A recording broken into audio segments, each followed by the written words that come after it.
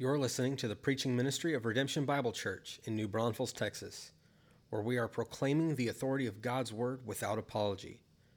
We pray that this message will be a blessing to you as you seek to worship Christ, walk with Christ, and work for Christ, all to the glory of God. For more information about our church, please visit redemption.bible. Thanks for listening, and we hope to see you soon at one of our upcoming worship services. All right, turn in your copy of God's Word then to Psalm 95, as I said. Psalm 95. As it's been mentioned, and I'm sure you are well aware of, it's December 31st, y'all. I know, the last day of 2023, like if there's anything that you had on your aspirations or your list of to-dos in 2023, well, you've got less than 24 hours to make it happen, right? It's here, and then you'll have to either put it on, your 2024 goals as well. But as we come to the scripture this morning, I want us to really just end the year on a familiar note. A note to really round out our Christmas meditations that we began a few weeks ago here. You remember here just a few weeks ago, we traced the Old Testament anticipation of the coming king that would come through King David's line and would be born to rule in an everlasting way. And then last week on Christmas Eve, we traced the announcement of the arrival of this baby king from Luke's gospel. And now as we understand who he is and that he has come, and though we say this often, our right response to God's work and to his kingship in our life is one of worship. Of unashamed worship, to stand in awe and wonder with reverential fear and amazement at our King, at King Jesus, the one who left heaven's throne and came to live amongst us. And so we want to express that worship to the King in an unashamed, passionate worship. And now even as I say that to many of us in here, that's probably not new information. That the King Jesus specifically is worthy of our worship. But in some ways, even though we are familiar with this, I think we come to a time in the calendar and in our life where we need to tighten back down our tent stakes. Any of you campers in the house like to take your family camping? Some of y'all love to. Some of y'all tried it once and swore never to do it again. My family and I, we do enjoy camping. We don't get to go out as often as you do, but if you do camp, and you camp for any length of time, you've probably experienced this phenomenon in camping, is that along the way, if you're out there for several days, that the tent stakes and the strings start to loosen. Just through the use throughout the week, the changing of the temperatures, but oftentimes they loosen just because of, the wind and weather conditions, or because your kids think they're wrestlers and need to, turn your tent into a wrestling ring. But for whatever reason, it comes at some point in order to avoid the collapse and to enjoy the, staying in your tent and keeping it upright, you need to, whether daily or at some point along the way, just come back down, hammer down the tent stakes, maybe move them, maybe tighten them in order to keep everything upright.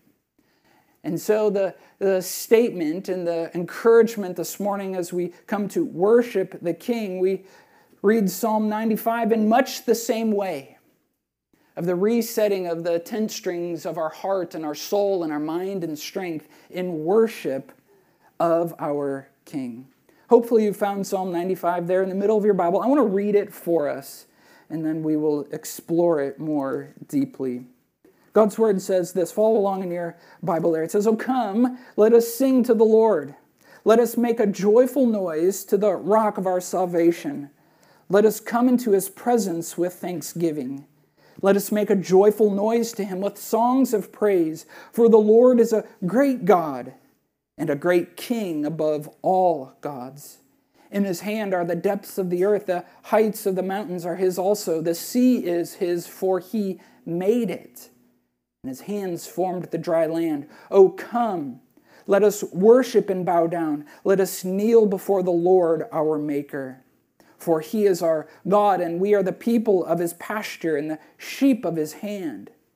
Today, if you hear his voice, do not harden your hearts as at Meribah, as on the day at Massah in the wilderness, when your fathers put me to the test and put me to the proof, though they had seen my work.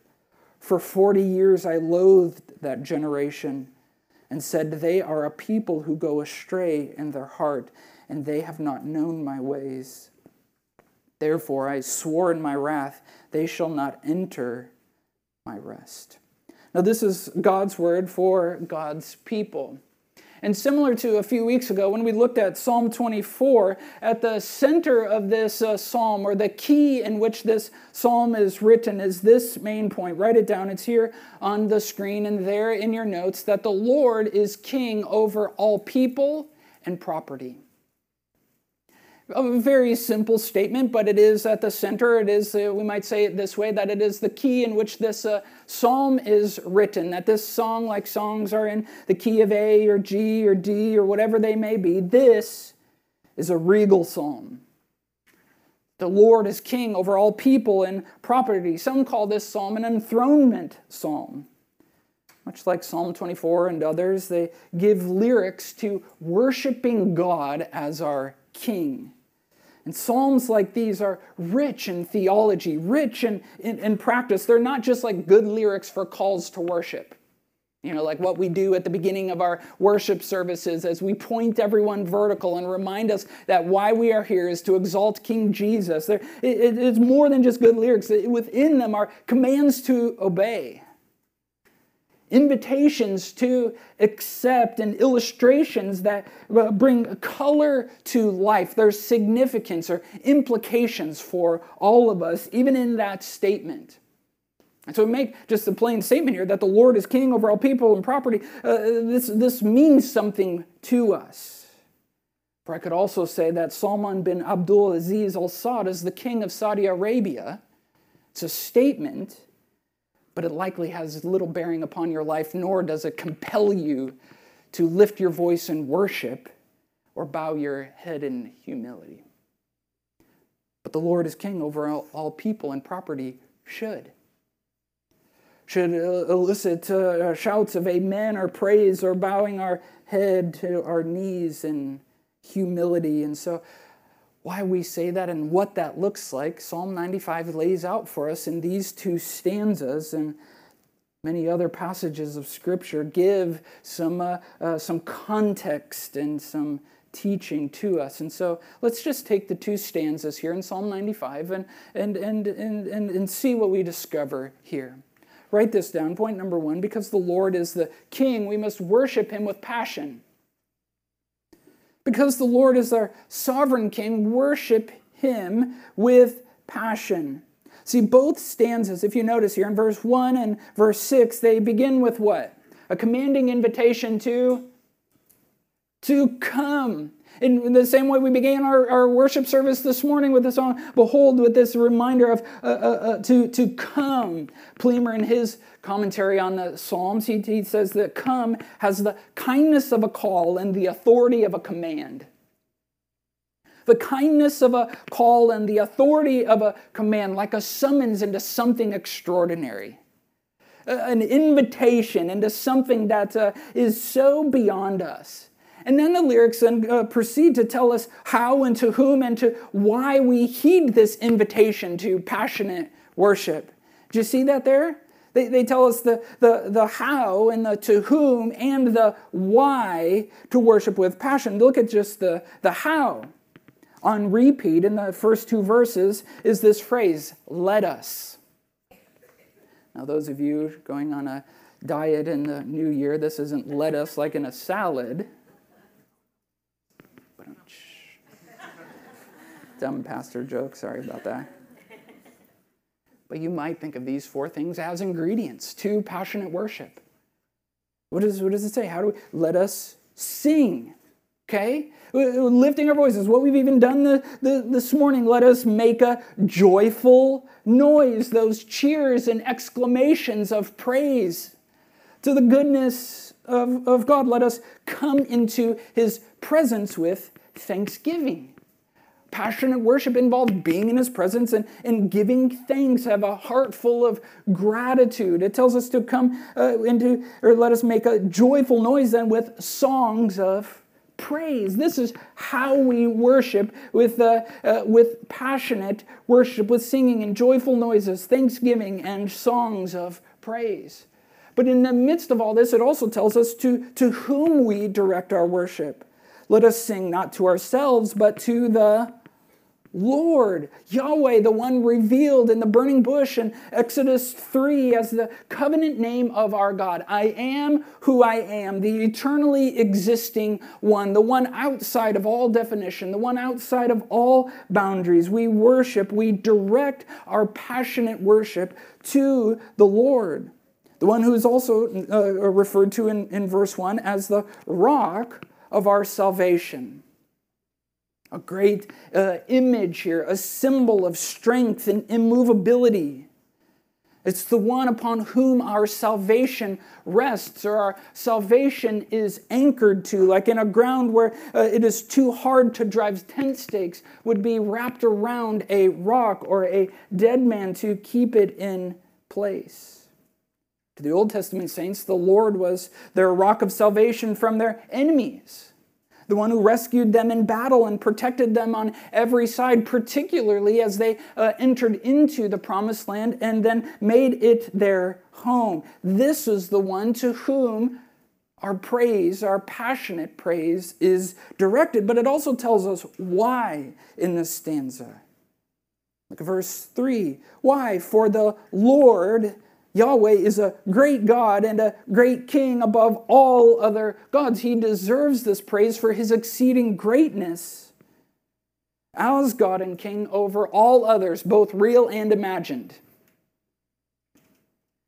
But also he deserves it because of his sovereign rule. In his hand, a phrase for under his control.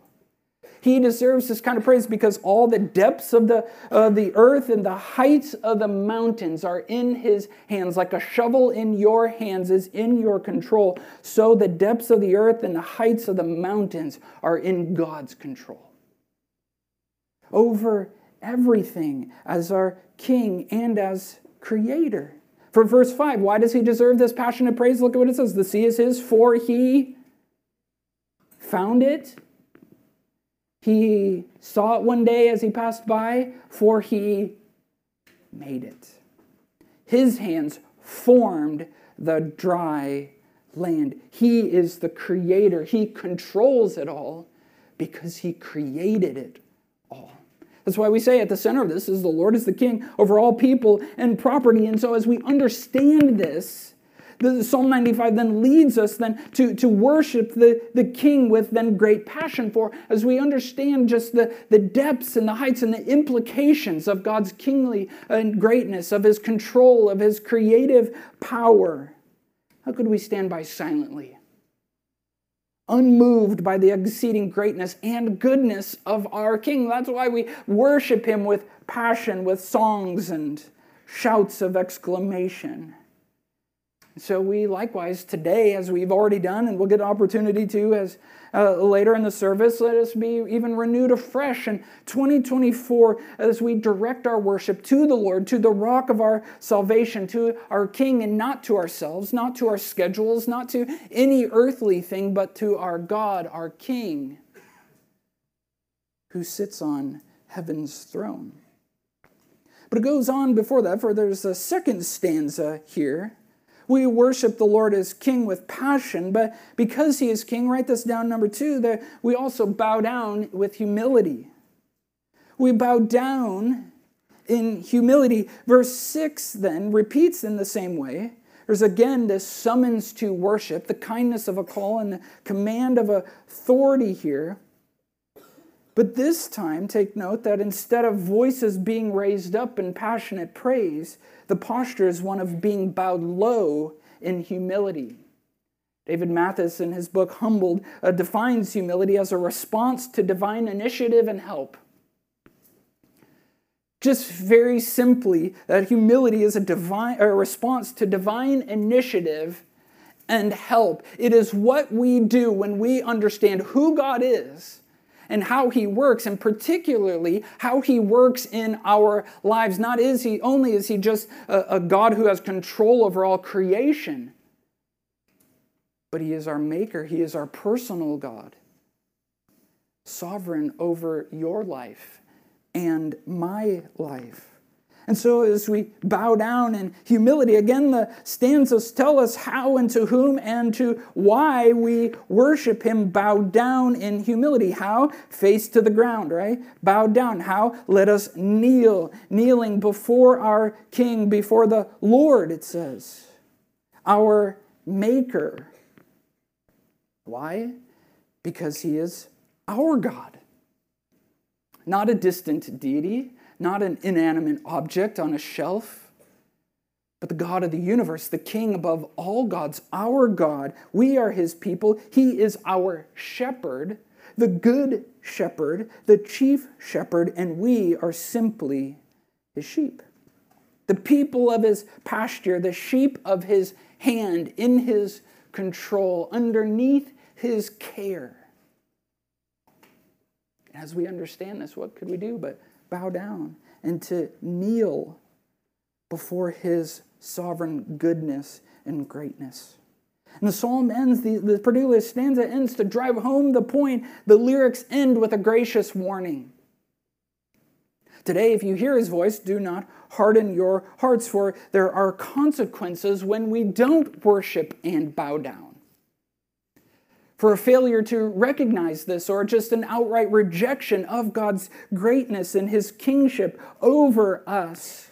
And what's really fascinating to me in this, in what this text is referring to in this gracious warning, is just how much in Scripture is written and said about this event that the psalmist here refers to.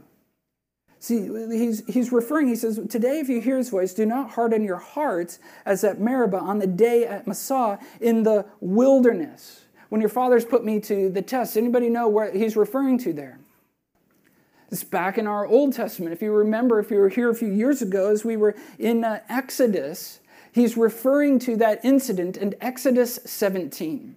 Go ahead and turn there. I want us to look at this in just a moment. Exodus is way at the beginning of your Bible. You have Genesis and then Exodus. And he's referring to this incident there. That is just after Israel has been set free from their Egyptian slavery.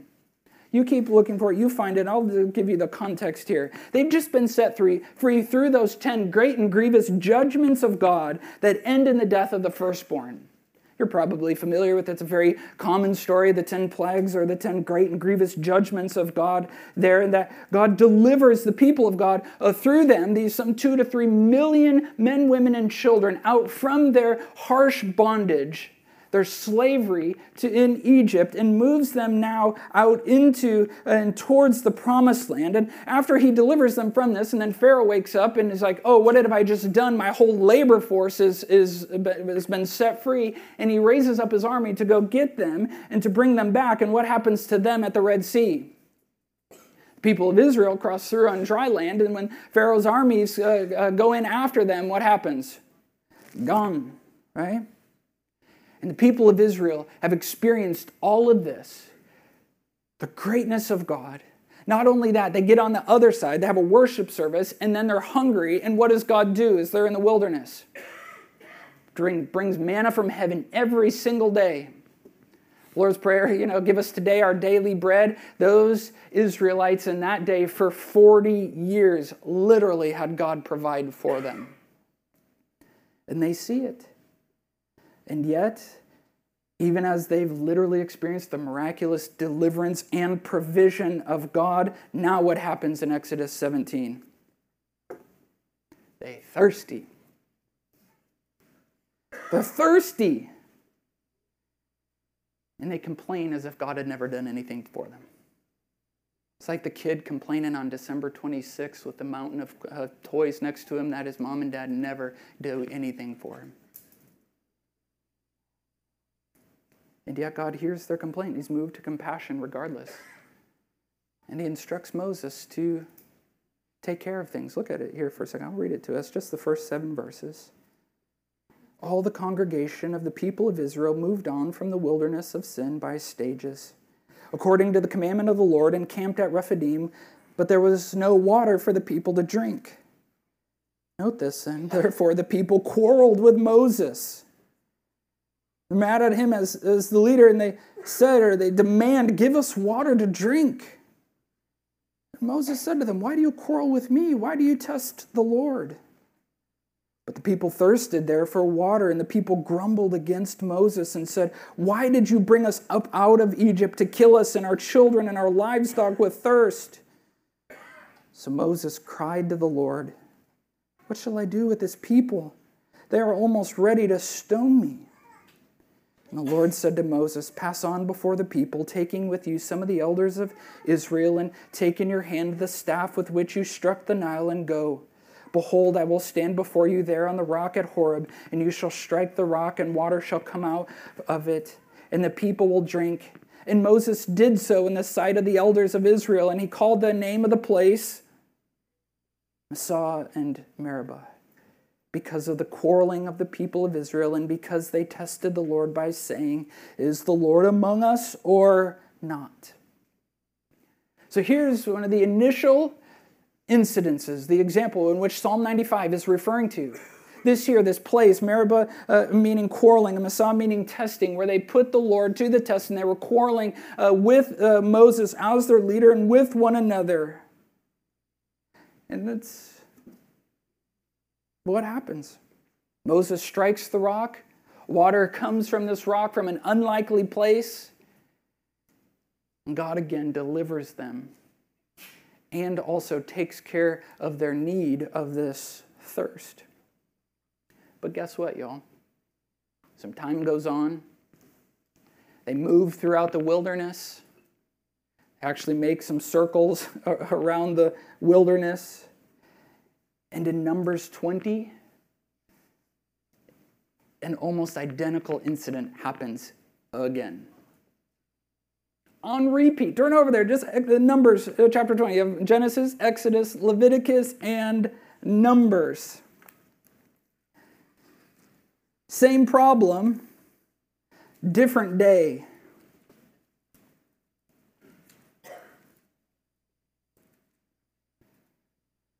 Numbers chapter 20. Spoiler alert also. We're going to preach through Numbers after Easter this coming year. Start working our way through Numbers. Begin in verse 1, Numbers chapter 20. The people of Israel, the whole congregation, came into the wilderness of Zin. Same thing, Zin, Sin. It's the same location. In the first month, and the people stayed in Kadesh, and Miriam died there and was buried there. Miriam being the sister of Moses and Aaron. They were kind of the trifecta of leadership. Moses being the primary leader, and Aaron being the spokesperson. Miriam, in many ways, a worship leader. She's died now. Now there was no water for the congregation, and they assembled themselves together against Moses and against Aaron. The people quarreled with Moses and said, would that we had perished when our brothers perished before the Lord. Why have you brought the assembly of the Lord into this wilderness that we should die here, both we and our cattle? Sounds familiar, doesn't it? Why have you made us to come up out of Egypt to bring us to this evil place? There's no place for grain or figs or vines or pomegranates, and there is no water to drink.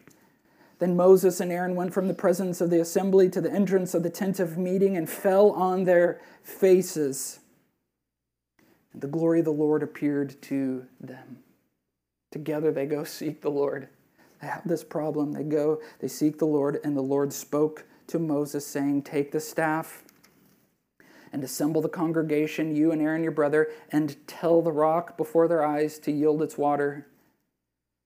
So you shall bring water out of the rock for them and give drink to the congregation and their cattle.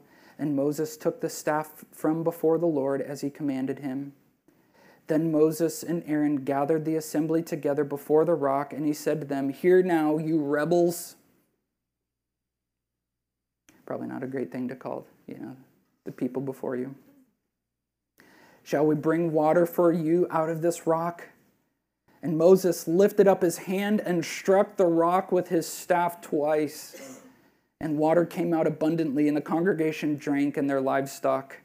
And the Lord said to Moses and Aaron, because you did not believe in me, to uphold me as holy in the eyes of the people of Israel, and therefore you shall not bring this assembly into the land that I have given them.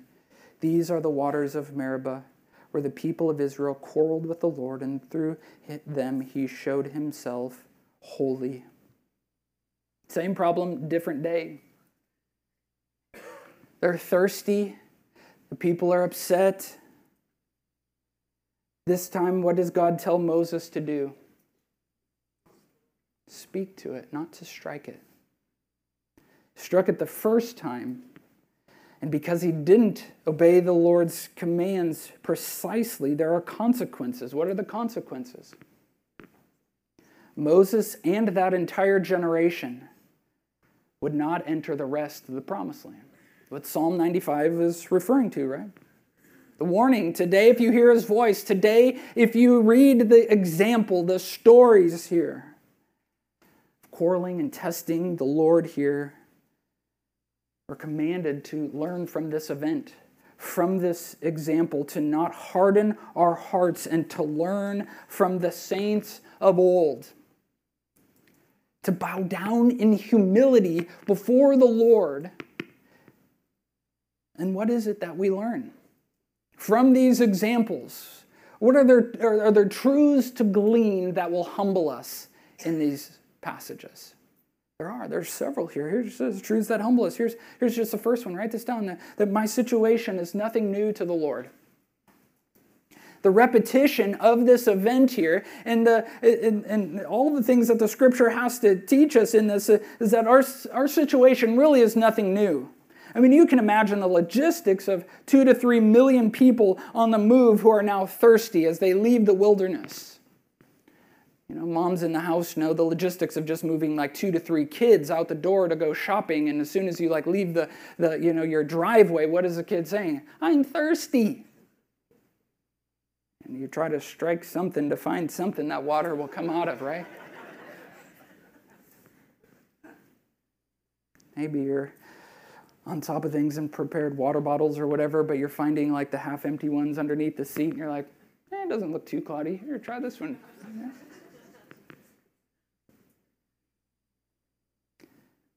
But issues like this are nothing new here. Here, God is with him. He's been faithful every step of the way.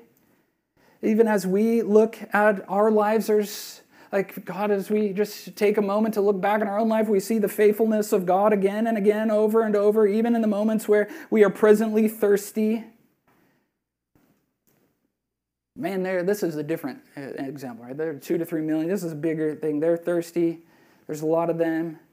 The people are pretty cool-headed about it all. They work together to find a solution to solve the water problem. Now, that's not what happens in these stories, right? They have an inability to even be reasonable and work together, and it looks like that's not a new problem, right?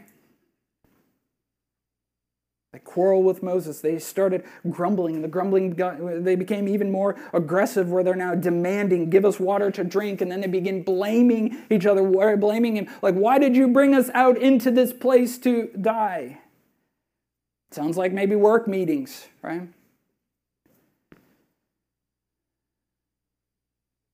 Moses teaches us some things about moments like this, right? He sees the situation clearly, and to whom does he seek his counsel from? The Lord.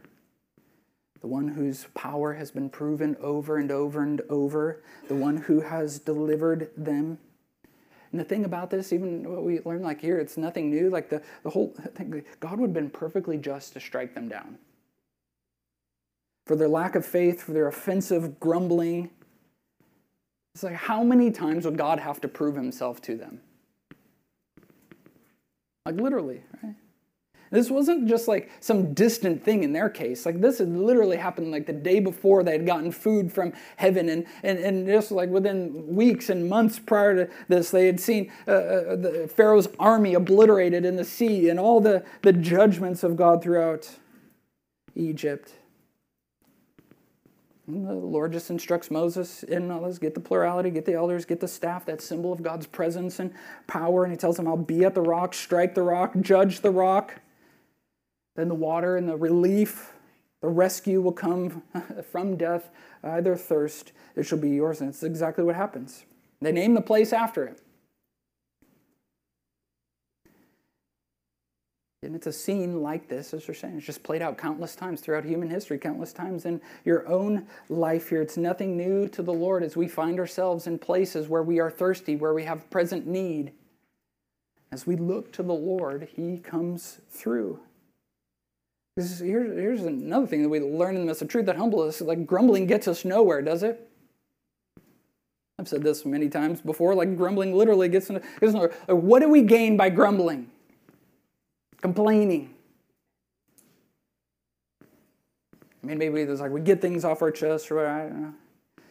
But ultimately, as we continue to grumble, it only heads in a bad direction. Before you know it, there's quarreling and you're angry and there's raging and blaming and bitter and then isolated. And now all of a sudden it's like your situation is totally worse.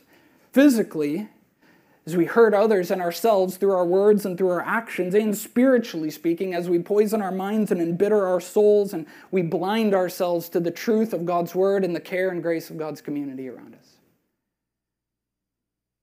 Grumbling gets us nowhere. But even in the midst of this, there's a truth that humbles us. God's grace has been shown to us. As I said just a moment ago, they should have been struck down, and so should we. Every time we've grumbled against God or blamed Him for something that blamed Him for evil or of having bad plans for us. And yet instead, in the midst of all this, God stays there in their midst and had Moses strike the rock. Their judgment that should have been struck on them was struck on the rock. That's the whole imagery. That's why in the first instance, why God had Moses strike the rock in an act of judgment upon the rock that was due to for the Israelites. And so too for us. Instead, Christ was struck for our sin. The judgment that was for us was passed to Him. He was struck for our grumbling. What's amazing here is, as I just referenced earlier, like in Psalm 95, in referencing this passage, we looked at the context, the events that lead to this, both in Exodus 17 and Numbers 20, but our New Testament writers pick up on the imagery and the lessons here that God is teaching us through it. And the warning that the psalmist gives, Paul also picks up in 1 Corinthians 10. And he says this, just listen, you can turn over there if you want, but let me just read a few verses here. 1 Corinthians 10, 1 through 5, Paul is saying, I do not want you to be unaware, brothers, that our fathers were all under the cloud and all passed through the sea. Referencing this. They were led by the cloud, by day, the fire at night. They went through the Red Sea and all were baptized into Moses in the cloud and in the sea. Now, not baptized like we think of it here, but literally immersed is the Greek word. They were immersed and brought through with Moses. He was the one leading them. And they all ate the same spiritual food, the manna from heaven. They all drank the same spiritual drink. And they all drank from the spiritual rock that followed them. And the rock was Christ. Nevertheless, with most of them, God was not pleased, for they were overthrown in the wilderness. Isn't this crazy? The rock was Christ.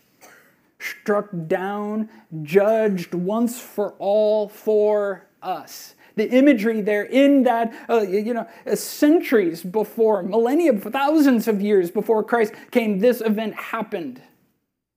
And God would use it as a later picture to the greatness of what Jesus would do for us, where He would be struck once for all for us. That's why the second time this happens, God tells Moses to speak and not strike, because there's some imagery here. Where Christ would be struck once for all, not on repeat for our sin, but once for all. And God would use even these multiple instances in His grace, by His sovereignty, so that now here we stand, even thousands of years after both of these events, amazed at the providence of God, amazed at the grace of God to us, amazed that the rock would be struck instead of them, that the Israelites would receive the water that they needed, who we also know Christ as the living water welling up to eternal life, by His Spirit who is given to us, flowing from Christ now to us who believe. This is the gospel, church. In the midst of this, all in the Psalm 95, the warning to telling us, today if you hear his voice, do not harden your heart. To bowing down in humility is an invitation to come to Christ, the one who paid for your sin, the one who satisfies eternally and gives us his Spirit that we might walk in his Spirit in newness of life. Let today be the day then of your salvation where you say, yes, I need that. Christ, you are the rock of my salvation. Takes on a whole new meaning in Psalm 95 for us, doesn't it? Gives greater depth to our worship, the rock being the one who anchors our faith, the rock being the one that was judged and struck for our sin, the rock which from it flows this spiritual life of the Holy Spirit for us. This is the God that we worship with unashamed praise, we bow down with humility. These are truths that humble us. Grumbling gets us nowhere. Grace and the gospel has been shown to us. But here's another one, a fourth one. A truth that humbles us is that God goes with me. See, just like in their thirsty moments, in our own thirsty moments where we have a need, where we're asking, is the Lord among us or not? Or is he just the absent king in some distant country that has no acknowledgement or no interest in being involved in our lives? Rather, as we stop and look around, what do we see? God has been with us every step of the way. It's proven at every season of your life, in every hardship, in every season of blessing, in every high water mark and every low water mark. God has been there every step of the way. It was no less true then as it is today. For to us, God has promised in our trials, what? I will never leave you nor forsake you. As you commit to live on a mission, carrying out the Great Commission, as you seek to make that one of your goals, is to be more mission-driven about the Great Commission, Jesus promised in that I will be with you always, even to the end of the age. As we commit ourselves to making disciples, of seeing people come to Christ, of living out our lives for the Lord, Jesus has this special, I will go with you. And so as you find yourself asking this question, as you head into 2024 and you have your own struggles and there may be financial difficulties or things with school or things with work or your career or whatever, you're asking, like, Lord, are you among us or not? Well, hopefully we can learn from our ancestors, see, yeah, God is with me every step of the way. Be more confident in our salvation, more convinced of his goodness, so that you can be answering this question with confidence. Well, yes, of course, he is with me. There's another truth that humbles us, so we glean from this example, is that rest is where God is. What was the consequence again for Moses in that generation? They shall not enter his rest. That's how Psalm 95 ends. Therefore I swore in my wrath, this is God speaking, they shall not enter my rest. Now in the scripture here, when it speaks of rest, there's multiple meanings, of rest, and the scope of scripture. God rested in creation. He had created everything. He spoke it into his existence. It was good, and he ceased from creating. He ceased from work. Israel then would rest when they enter into the promised land. They would rest from the brutal slavery and the work that they were doing for years there in Egypt. They would come now into the rest that the promised land offered them. We now rest in Christ. Of his finished work on the cross, our salvation rest. We don't have to work our fingers to the bone trying to do enough good things that God will look at us and say, okay, you've done enough. You can be on my team. I'll now save you. But we rest in the Lord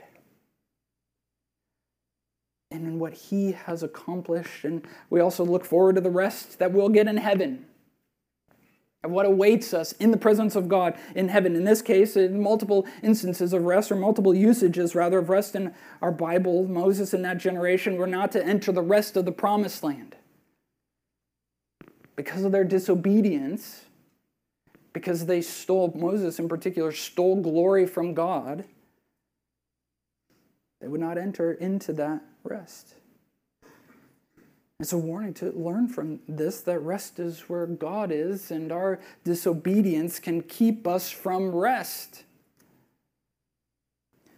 It's interesting, I've said also that there's so much said about this event, about this passage, not only in Exodus, Numbers, here in Psalms, we saw 1 Corinthians 10, but the writer of Hebrews picks this up as well. This same gracious warning is on repeat 3 times. Turn over to Hebrews 3 for a second. I want you to see this. I told you at the beginning you're going to want your Bible. Hebrews is towards the end. If you just go all the way back to Revelation and then go left through several books, you'll find Hebrews. There's an unknown author. But God has much to say about our humility before the Lord, about the dangers of grumbling, and about His grace and His rest here. Like I said, He gave the example. The event is actually in Exodus and Numbers. There's an exhortation in Psalm 95, and now we have this exposition both in 1 Corinthians 10 and Hebrews 3 and 4. I don't want to read it here for us. I know there's a lot here this morning, but hopefully you're catching the depth of why we and to whom we and how we worship. Pick it up in verse 7. Hebrews 3, verse 7.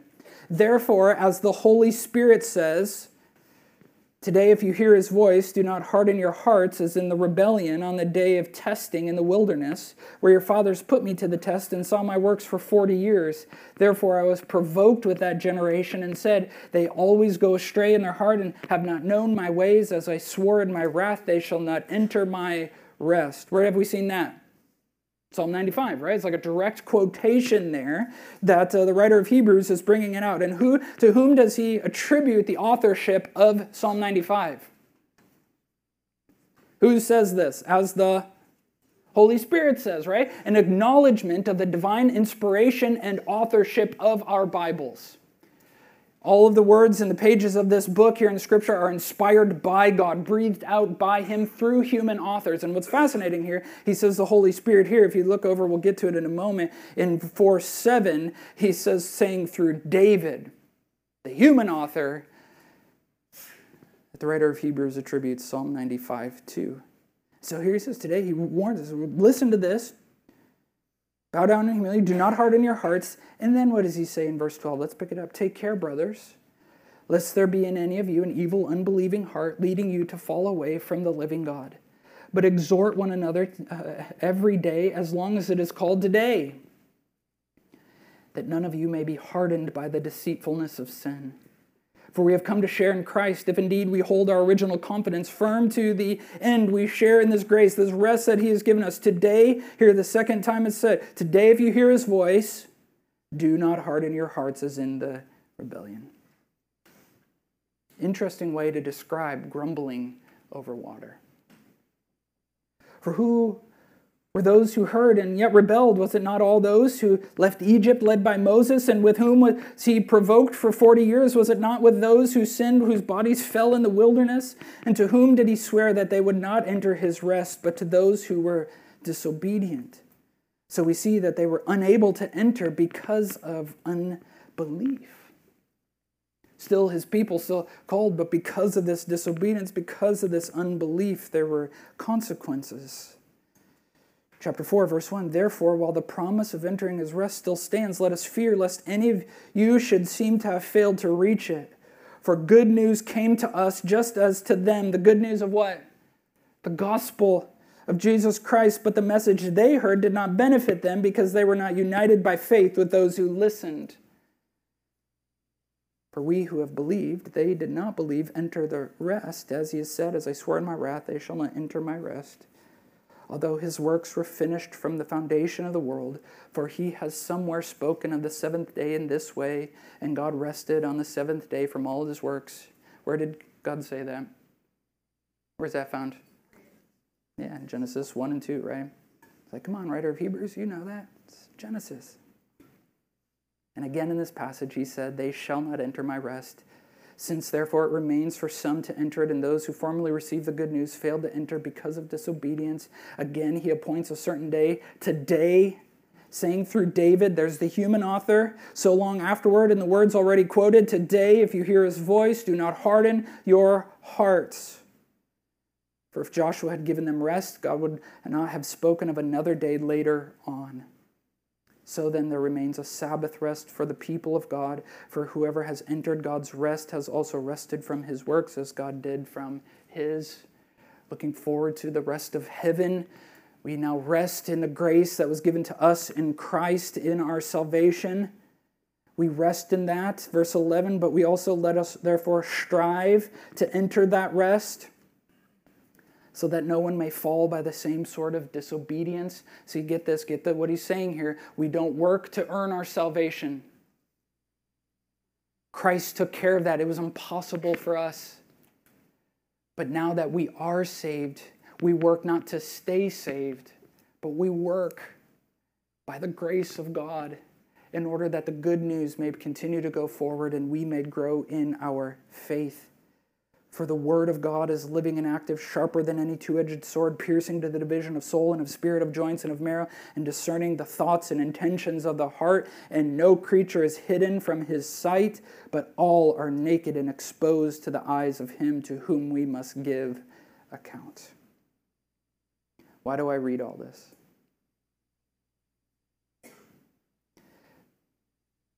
Because it exhorts us to something incredible. We're called to bow down from Psalm 95 in humility. Here, Hebrews 3 and 4 teaches us how to do that.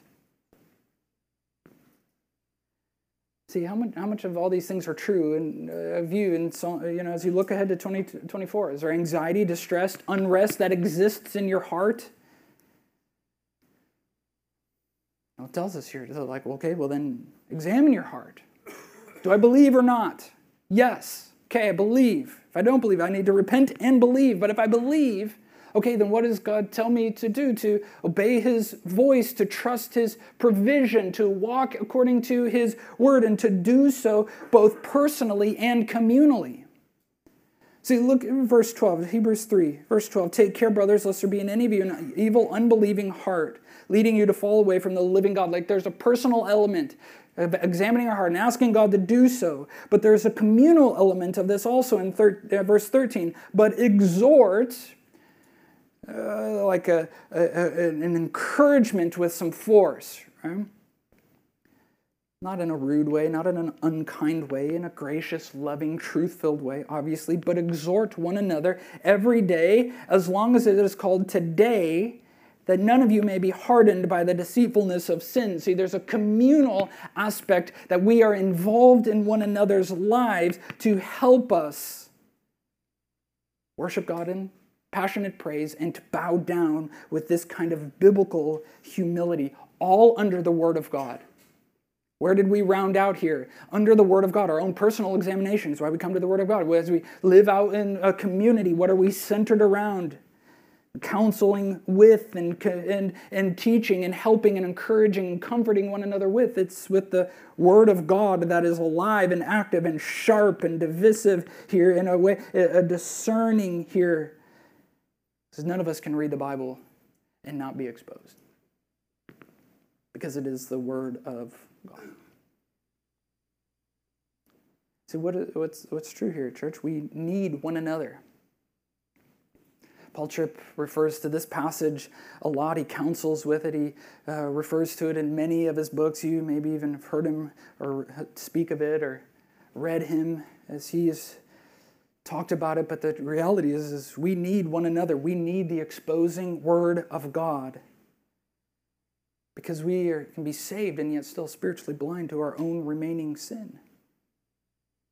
So what's the solution? How do we bow down? Because God is our King, because He's given us His Word, like how do we bow down in humility? Well, we stay plugged into an uncommon community. with having people speaking truth and love into our lives. We need this because the falling away, the progression there, this unbelieving heart that leads to fall away, that you can be hardened by the deceitfulness of sin, like blind to your own blindness. And God in His grace gives us an uncommon community, people around us who love us enough even to say hard things that come from God's Word. We must stay plugged into the Word ourselves to encourage us and to correct us and to comfort us on the daily. There's no better time than tomorrow, January 1, to start a reading plan. To come to passages like we find in our Old Testament and to learn and to glean from them and to see like, wow, my situation isn't actually that extraordinary. That God is so good. He is so kind here. So we commit to these things in the midst, in a season where we're committing to God, where we're committing to things that He is working us. We stay plugged into the Word. We stay plugged into community, and we do as Psalm 95 summons us. We come to Him with a heart of worship, of passionate, joyful, grateful, reverential worship to the Lord. Hearts lifted high, voices singing loud, and knees bowed low in humility before our King, the one who is King over our lives and all of our things.